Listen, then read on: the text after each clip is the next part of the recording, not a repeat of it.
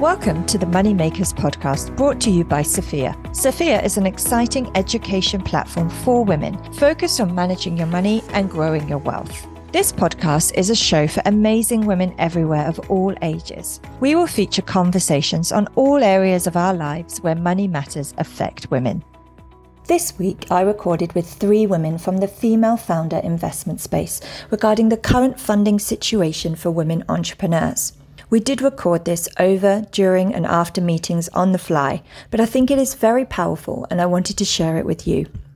Of course, you all know that the funding situation for female founders has been poor for many years, and sadly, those stats are not improving. However, I wanted to dive into what we can do given the current economic climate and these added struggles that we're all feeling. I believe that there are things that we can control and things that we can focus on as female founders. I managed to catch up with Jennifer Buckley, the founder and managing director of Sweef Capital. Sweef is a Singapore-based impact investment firm investing in the potential of women and the future of Southeast Asia. Ine Jacobsen is a VC investment professional, and Anna Pearson is the co-founder of Harriet, a platform to support women entrepreneurs. Hey, Jennifer, how does fundraising look for the next 6 months, given the global economy for female entrepreneurs? Tanya, it's a tough time to be answering that question. I think generally risk appetite is low at the moment. Many investors around the world are sitting on the sidelines waiting to see what happens with a series of global events, the leadership changes happening around the world, the situation in Europe. But what I would say, if there's an area to be out fundraising, it is in relation to responsible investment, sustainable investment. There's more allocations being made in that area.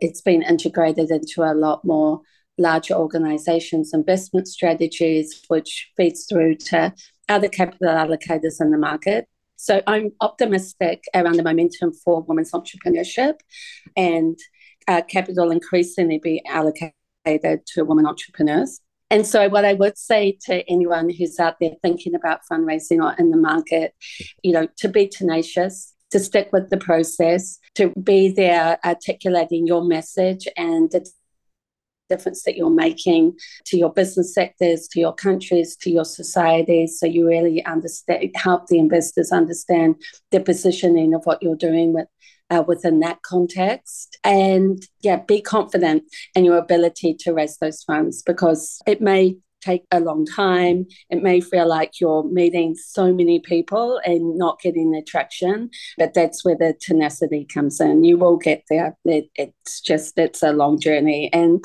there will have fun people in fundraising that actually professionally, I know, that are out there fundraising for others. They will always say that it takes 100 meetings, 100 phone calls to get that one check. Wow, 100 meetings for one chat. That's a low return, but yes, tenacity, determination, commitment, and as you said, Jennifer, confidence. Being confident goes a long way. Fantastic tips. Thank you. Thanks, Tanya. Fundraising is challenging for all, but given the data, are there any other themes or challenges that you think women face in particular? It's hard to say just one thing. I think there's a lot of things that we could talk about with this question. One of my favorite things to talk about, and where I feel like there's the most possibility for change, is some research done by Dr. Dana Kansi. I might butcher her name. I'm sorry if I do. She's done some amazing work, and there's a great TED Talk. The research is a little bit older, but I think it's still extremely relevant. It's about promotion versus prevention questions. And this was proven during a TechCrunch Disrupt pitch competition that 2/3 of the questions that men got were promotion questions, promotion questions are known to be focused on hopes, achievements, advancements, and ideals, i.e. the future, right? But the women, 2/3 of the women were given prevention questions, i.e. questions about safety, responsibility, security, and vigilance, questions that are much more have a negative connotation. 85% of the responses were usually in the same manner as the question. So you got a promotion question, you answered in a promotion way. And if you got a prevention question, you answer in a prevention way. However, promotion answers were more likely to get funding, i.e., the men were more likely to get funding, also based on the actual questions the investors were asking. It's not all bad though, because it also showed that if you were able to answer a prevention question with a promotion answer, i.e. you were able to turn the question around. Maybe you got a really, niche question about how you're going to survive the next few years. Instead, you turn it around and you answered in a big ideas, talking about the future. You were actually more likely to get funding. So, what does that mean for the average founder? Well, I would say, first of all, be aware of the questions that you do get. Are you getting prevention questions? Are you getting promotion questions? And how are you answering them? Really dig deep into, what your habits are in terms of answering those questions. That's the first thing that I would do, especially as a female entrepreneur, because you do know that you're most likely to get the prevention questions. The second thing is I would really make sure to talk about your business model and talk about it thriving in the market economy that we have today. Your business model really needs to thrive in this market economy. Make sure that you spend your money wisely, but that you know what contributes to growth and what contributes to a sustainable business model. So what does that actually mean? Well, it means that if you do get funding, make sure you can explain what goes into making your product lean and sustainable, and making sure that you're making a positive profit margin off every sale, and what money goes into actually growing the market, expanding into new things. Most people sometimes get those two a little bit mixed up, and knowing those two answers makes it very easy for an investor to feel safe when investing in you. And lastly, this might be my experience in the past, but make sure that you're very aligned with what you're trying to achieve. It's really hard to fundraise, so make sure that you want to fundraise.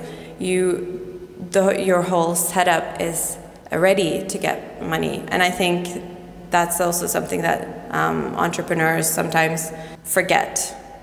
They think they need to raise money because everybody else is raising money. But make sure everything is aligned and you're ready to receive that funding. And hopefully that funding will flow to you more easily. Thank you, Anna. Anna, what are your top tips to overcome the additional challenges that female founders face in fundraising? So I think one of the main areas I'd focus on is in your own due diligence as a founder. Look for investors or high net worth individuals who have a few things. The first is experience investing in your particular industry or in businesses like yours. I think the second is to look for investors who have a diverse portfolio. Maybe they have a particular mandate for investing in women or a particular thesis to expand their investment into female-founded companies. And then the third is to look for investors that invest at your stage. I've seen founders waste a lot of time chasing down investors who don't potentially understand their business or actually invest in a later stage than their current growth. My other two quick tips would be map your timeline to your raise. So plan for the optimal time to reach out to investors and keep your momentum going. And thirdly, codify any common questions or answers you get during pitches, anything that can save you time and streamline your responses to potential investors. Thank you, Anna. A huge thank you to Jennifer, Ine, and Anna for these amazing insights today.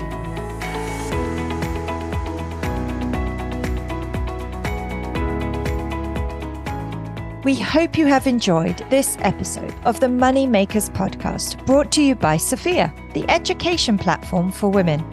Visit sophiawomen.com and use code podcast10 to receive a 10% discount on all our courses. Learn, invest, and change the world.